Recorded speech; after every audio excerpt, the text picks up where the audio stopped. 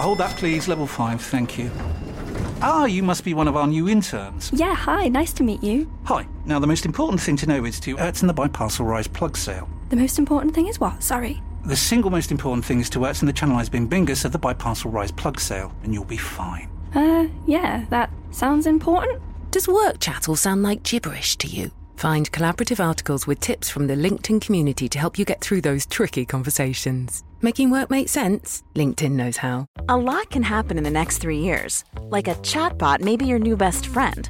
But what won't change? Needing health insurance. United Healthcare Tri-Term Medical Plans are available for these changing times. Underwritten by Golden Rule Insurance Company, they offer budget-friendly, flexible coverage for people who are in between jobs or missed open enrollment. The plans last nearly 3 years in some states, with access to a nationwide network of doctors and hospitals. So for whatever tomorrow brings, United Healthcare Tri-Term Medical Plans may be for you. Learn more at uh1.com.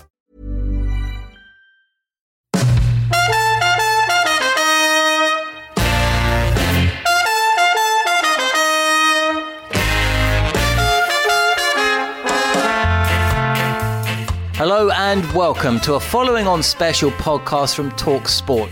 The team are back in Barbados, and after that surprising 2-1 defeat in the tests, it's a chance for England to extract some revenge over the West Indies. Preparation begins tomorrow, so today another opportunity to listen back to a brilliant interview between Jarrod Kimber and former England fast bowler Steve Harmison. The topic? 3 deliveries, a slower ball Yorker, a back of a length snorter, and that wide. Take a listen, enjoy, and if you like what you hear, be sure to subscribe through your favourite podcast app and stay up to date with all the news from England's tour of the Caribbean. You're listening to Following On.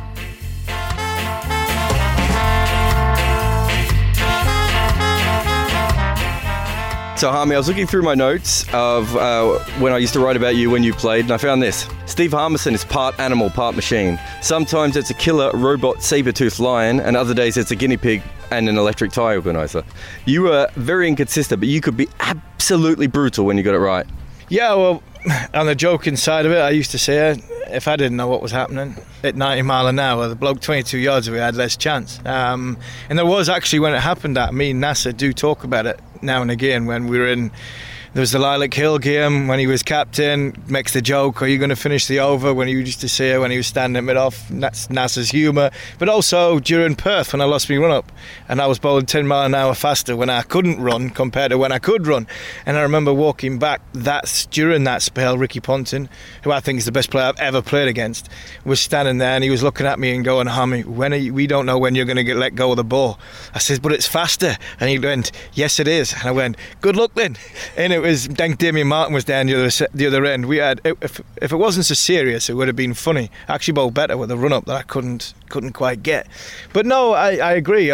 There was times that things went right. I think long limbs and rhythm. I was a very rhythmical bowler, and if I didn't get it quite right because of being tall, being quick, the wicketkeeper being that little bit further back, it did. If it just missed down leg side, by the time it got to the keeper, it looked quite ordinary and awful. But there was times where it was devastating, like you say. And I always tried to work to the theory that if I could bowl fast enough and keep it going fast, I always had good bowls and good spells in me. So if I wasn't troubling by going for too many boundaries, I would get somebody good out when he was 22 yards away from me. And I think that's what a lot of captains, how they used me, to be fair. Michael Vaughan used to say to me, look, I'm not bothered, just make sure it's quick. And if you're telling me that you're not sure what's happening, I'll put a third man down, I'll put a deep point out, and I'll put a deep square and just bowl short. Just bowl bouncers, because nobody likes pace. Nobody in the world likes pace, not extreme pace. And then when you we'll start bringing people in. So the captains understood, they used me in that way. But once the pace wasn't there, that's when you became a little bit of a liability. When you were a kid, did you dream of being a cricketer? No, not one bit. I think it was up until I was about 16 before I even thought about playing cricket. You were a bricklayer at times? I was actually doing, when I come at Durham, I was doing a bricklaying course. I left school without any qualifications, and I mean none. I did a bricklaying course, and I played cricket for Northumberland. I think it was an under-16 or under-17 tournament, and I actually played against Durham. and Jeff Cook was watching. I think it was one of the Durham batsmen, 1, 2 or 3, and I was bowling. And within 2.5 weeks of that game, I'd played 2 second-team games, and then I was in the squad for the first-team game against Leicestershire. Leicester, I think we got bowled out for 100. Leicester got 500, and we got bowled out for 80. That's how good Durham were at the time, and that was my first-class debut. And I finished my Brick Lane course the following year because I had back problems. I didn't play a lot of 97, but that's how cricket came to me. I was playing club cricket at Ashington. I was about 15-year-old when I realised I could bowl quickly. I was 16, obviously, when I got seen by Durham, and I made my first class debut there and then. And that's really the realisation of, I played cricket when I was from 11-year-old, but it wasn't anything that I thought, I'm going to be a cricketer. It was, I wanted to play football. Only thing I was interested in. And then the cricket came along, and that really opened my eyes, that first class game, because the first class game come out of nowhere. Nobody knew really who I was, what I was, and it propelled me into something that all of a sudden got me a little bit of a fright, because I went on an under-19 trip to Pakistan. I should have lasted 4 days. I lasted 2 weeks. And that was the first time I come across Freddie. I was homesick, didn't know where. I'd never been out of the country really. One holiday to Al Qudiyah with a family, and all of a sudden I'm now going to spend Christmas and New Year in Pakistan, 9 weeks on a 19 trip. I lasted a fortnight. And I think that's where a lot of the mental health problems came. So that's the quick uprise of Steve Harmison as a cricketer. You played in the 02-03 Ashes, and then you played in the 05 Ashes. What was different? We were better in 05 than we were in 02. 02 was great. For me, it was great. I came back from 02 with 9 wickets, 10 wickets, I think it was. But I had Steve Waugh thinking I had something to offer. That team I played against was a fantastic team. And I reckon I hold my own a little bit as a young, up-and-coming international cricketer. And then at the end of that trip, I believe I walked away thinking, you know what? I can play international cricket, because you don't play against Hayden, Langer, Ponton, Martin, Steve Waugh, Gilchrist, Warner, McGrath, Gillespie. You don't play against them every week. You play against them once every few years. Now, you've been away, you've played against them away. Yes, we got beat 4-1. It wasn't, from a statistical point of view, it wasn't a great tour for me, but I felt as though I competed and held my own. So if I can compete against the names I've just mentioned, I felt as though I could compete against anybody. In one-day cricket, Ricky Ponting scored at over a run a ball against you. In Tests, he averaged over 65 against you and scored at 4.5 runs and over. What was your plan at Lords? My plan at Lords, to be aggressive, full stop. Do what you do best. Michael, you'd say, do what you do best, which is to bowl aggressively.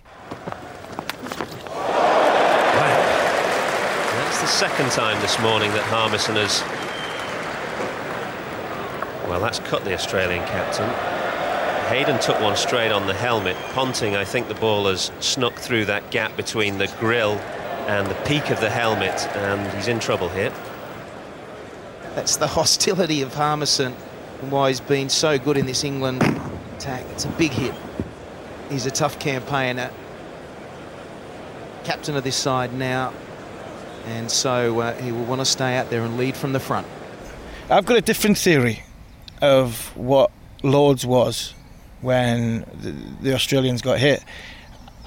I think the Australians were nervous. I thought there were maybe that little bit of insecurity of England can beat us, and I thought that proved in the first innings of batting. You mentioned the stats there. Ricky Ponting's the best player I've ever played, for the simple fact is my go-to ball was a short ball. When Ricky faced it, he tried to hit it for 6. Others I could maybe intimidate. When I look back now at that first morning of the Lord's Test match, Justin Langer got hit on the arm on a ball which Justin Langer has had throughout his career, and that's his go-to shot, which he just fends off, flicks it down to final leg and trots off up the other end. How many times has Matthew Hayden been hit on the head in his career, and how many times has Ricky Ponting been hit on the head in his career? Within a 15 over period, all 3 things had happened. And I say they were more nervous, and that occasion got to them first morning than what had got to England. Ricky Ponting. We wanted to be aggressive towards him, but we also wanted to bowl that back of a length, that good back of a length, which he struggled, and we thought he could get nicked off a tall bowler, and that's how I seen him get out. But it did help him being hit, because he wasn't as keen to come forward. It made a huge noise, and then there was a bit of a pause, and he went off, and obviously the helmet had hit his face, hadn't it, and pushed the thing. Did you see the blood on his cheek? No. Honest, no. Didn't see anything until I was back at the end of my mark. By that time, you're looking at 15 seconds. By that time, you are now, well, my run-up was 57 foot 4, I think it was, because it was tape measured. So I'm a long way from Ricky Ponting. It wasn't until it came on a big screen that we drew blood. By that time, it's a little bit... You ask if it's all right, but the moment's gone to really check on somebody. And that's another one of the regrets that you have, that we didn't go and make sure everything was all right. Justin Langer saying, he said to Straussy, we had a war during it. And actually, I think we were, because I think the feelings at the time was getting a bit touchy, but not to the extent somebody getting hit and hurt like that. So it was a disappointing thing that nobody went over to Ricky and seeing if everything was okay. If we had gone over, what would Ricky have done? I'm pretty sure what he would have said. His second one might have been off, and we would have been pushed away, because he's a tough man. But yeah, it's one of them moments in cricket where I get the odd idiot to go, and I bet you that's the best feeling. Yeah, never. The best feeling was when Straussy caught him and he's walking away, he's out. He's not going to get 100, and that's the best feeling ever. Hold that, please. Level 5, thank you. You must be one of our new interns. Yeah, hi, nice to meet you. Hi. Now, the most important thing to know is to in the Biparcel Rise plug sale. The most important thing is what? Sorry. The single most important thing is to in the Channel Eyes Bing Bingus of the Biparcel Rise plug sale, and you'll be fine. Yeah, that sounds important. Does work chat all sound like gibberish to you? Find collaborative articles with tips from the LinkedIn community to help you get through those tricky conversations. Making work make sense? LinkedIn knows how. Say hello to a new era of mental health care. Cerebral is here to help you achieve your mental wellness goals with professional therapy and medication management support. 100% online. You'll experience the all-new Cerebral Way, an innovative approach to mental wellness designed around you. You'll get a personalized treatment plan from a therapist, prescriber, or both in a safe and judgment-free space. Your Cerebral therapist or prescriber will outline a customized plan with clear milestones along the way, so you can get to feeling your best. With Cerebral, you're not alone in your mental health journey. We're here to empower you to live a fulfilling life. So take that first step towards a brighter future and sign up today at Cerebral.com/podcast and use code ACAST to get 15% off your first month. Offer only valid on monthly plans. Other exclusions may apply. Offer ends July 31st, 2024. See site for details. Want flexibility? Take yoga. Want flexibility with your health insurance? Check out United Healthcare Insurance Plans. Underwritten by Golden Rule Insurance Company, they offer flexible, budget-friendly medical, dental, and vision coverage that may be right for you. More at UH1.com.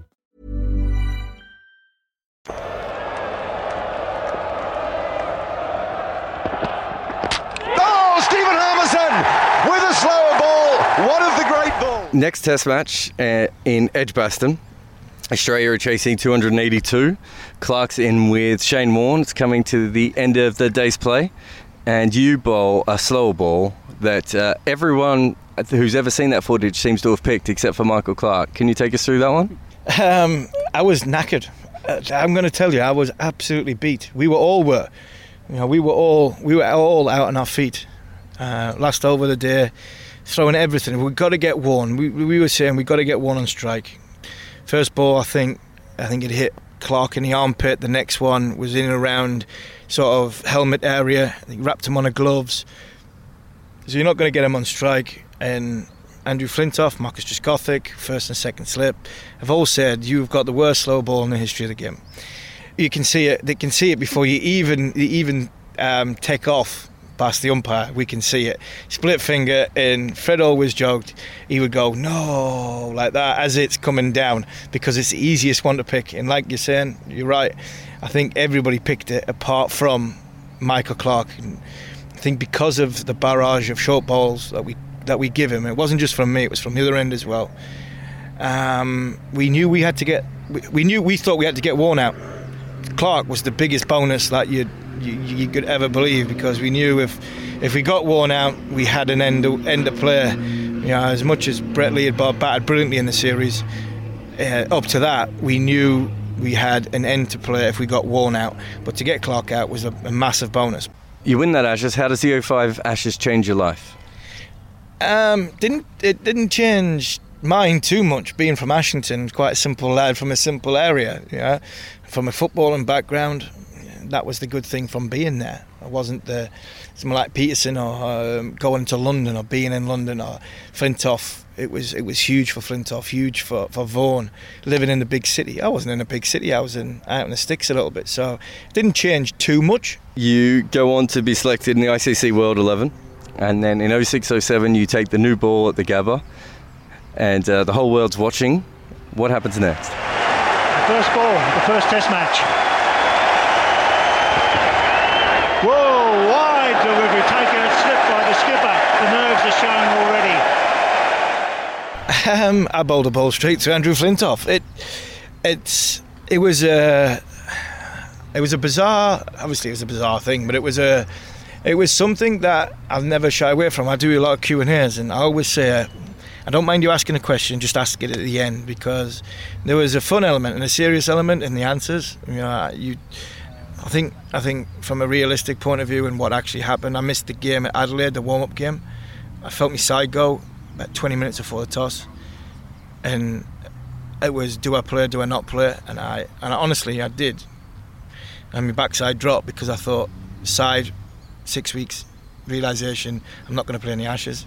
Not sure. So I didn't play in that game, and here it was just a little twinge that then really cost me. Whether you should have played in the Test match or not, that cost me 4 days preparation, where I could have bowled 50 overs, 45 overs. I needed to bowl overs, and that was a direct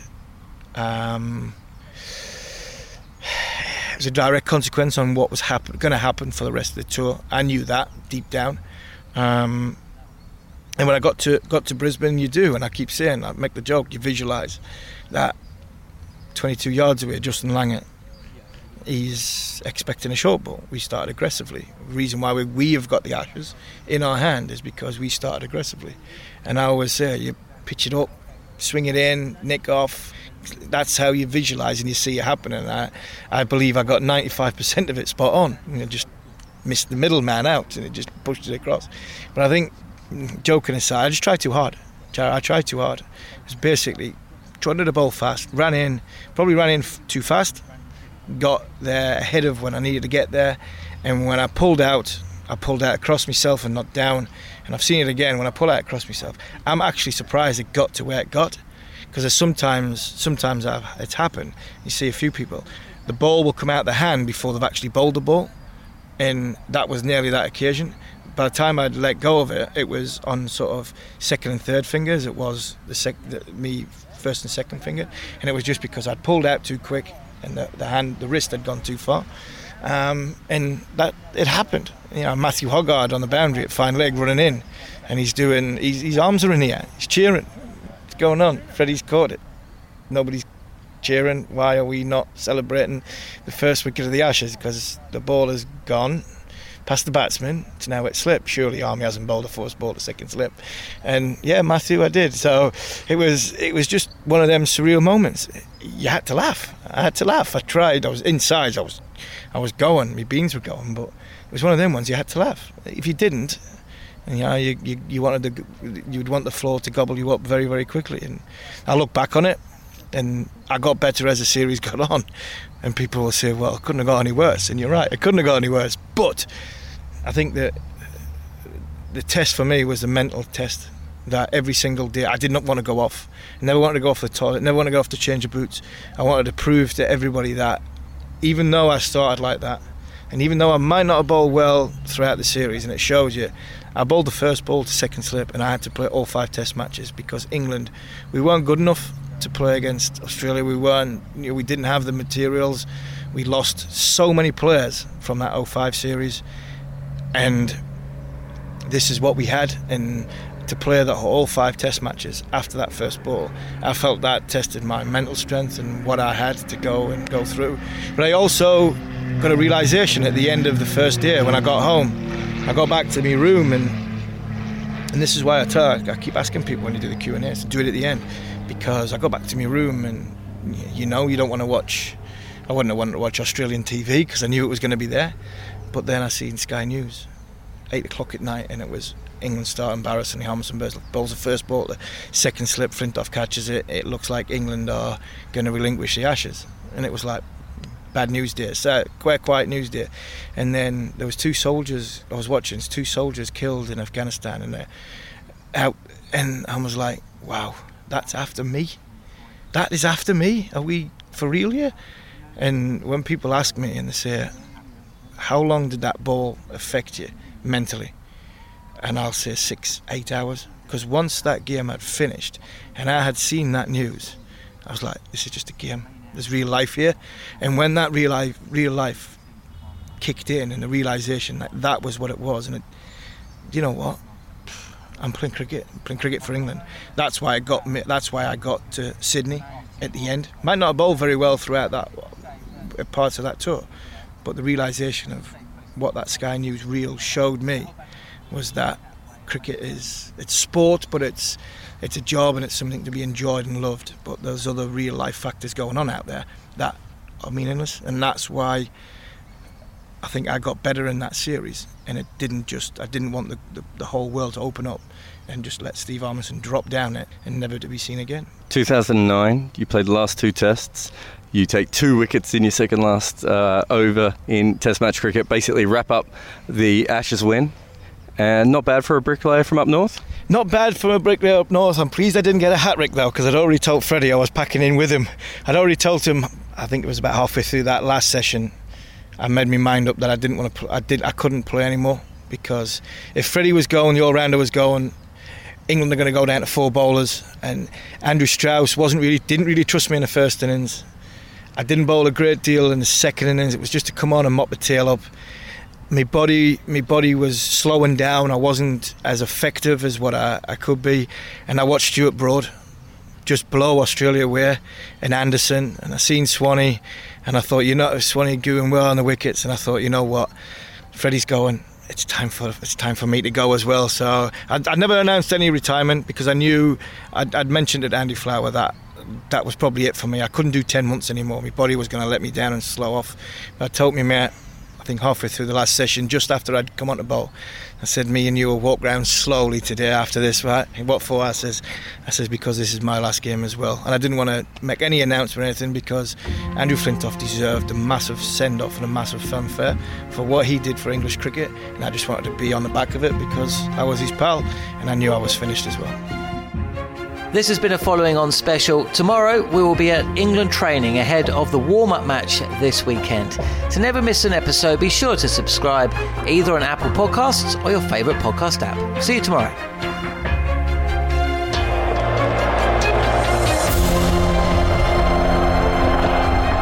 Oh, Stephen Harmison with a slower ball.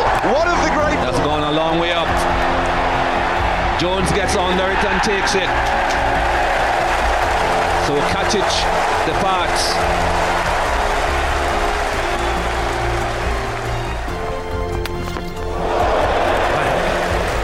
That's the second time this morning that Harmison has... Well, that's cut the Australian captain. Hayden took one straight on the helmet. Ponting, I think the ball has snuck through that gap between the grill and the peak of the helmet, and he's in trouble here. Tough one. Tough one for the umpire, that one. Well, that might not be. Correct, that's out. 5 wickets for Stephen Harmison. Very well deserved, well bowled. Australia in big trouble. All out 190. Stephen Harmison, take a bow. That's the hostility of Harmison, and why he's been so good in this England attack. It's a big hit. He's a tough campaigner. Here comes Harmison. Hit. He's found the man out there.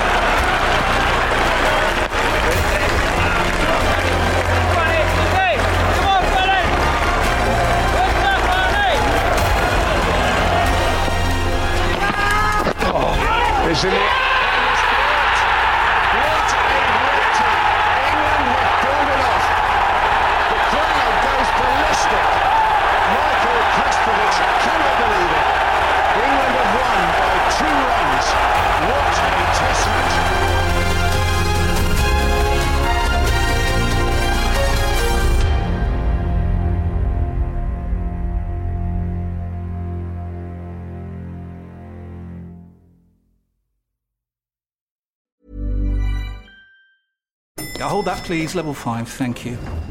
Ah, you must be one of our new interns. Yeah, hi, nice to meet you. Hi. Now, the most important thing to know is to in the Biparcel Rise plug sale. The most important thing is what? Sorry. The single most important thing is to in the Channelized Bing Bingus of the Biparcel Rise plug sale, and you'll be fine. Yeah, that sounds important. Does work chat all sound like gibberish to you? Find collaborative articles with tips from the LinkedIn community to help you get through those tricky conversations. Making work make sense? LinkedIn knows how.